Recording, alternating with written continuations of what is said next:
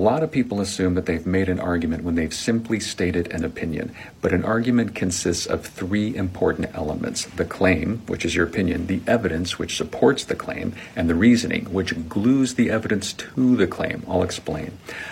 I might claim that you should invest in some communication skills training, some soft skills training.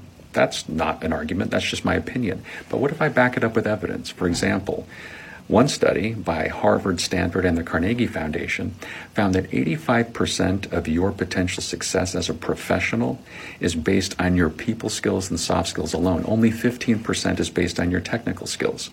Now, I've made an argument, right? Not quite. I need to provide some reasoning.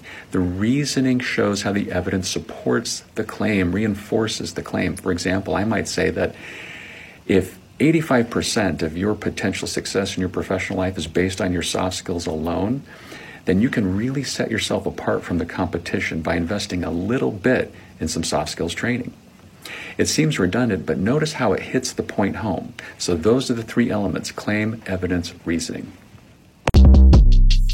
Shortcast Club.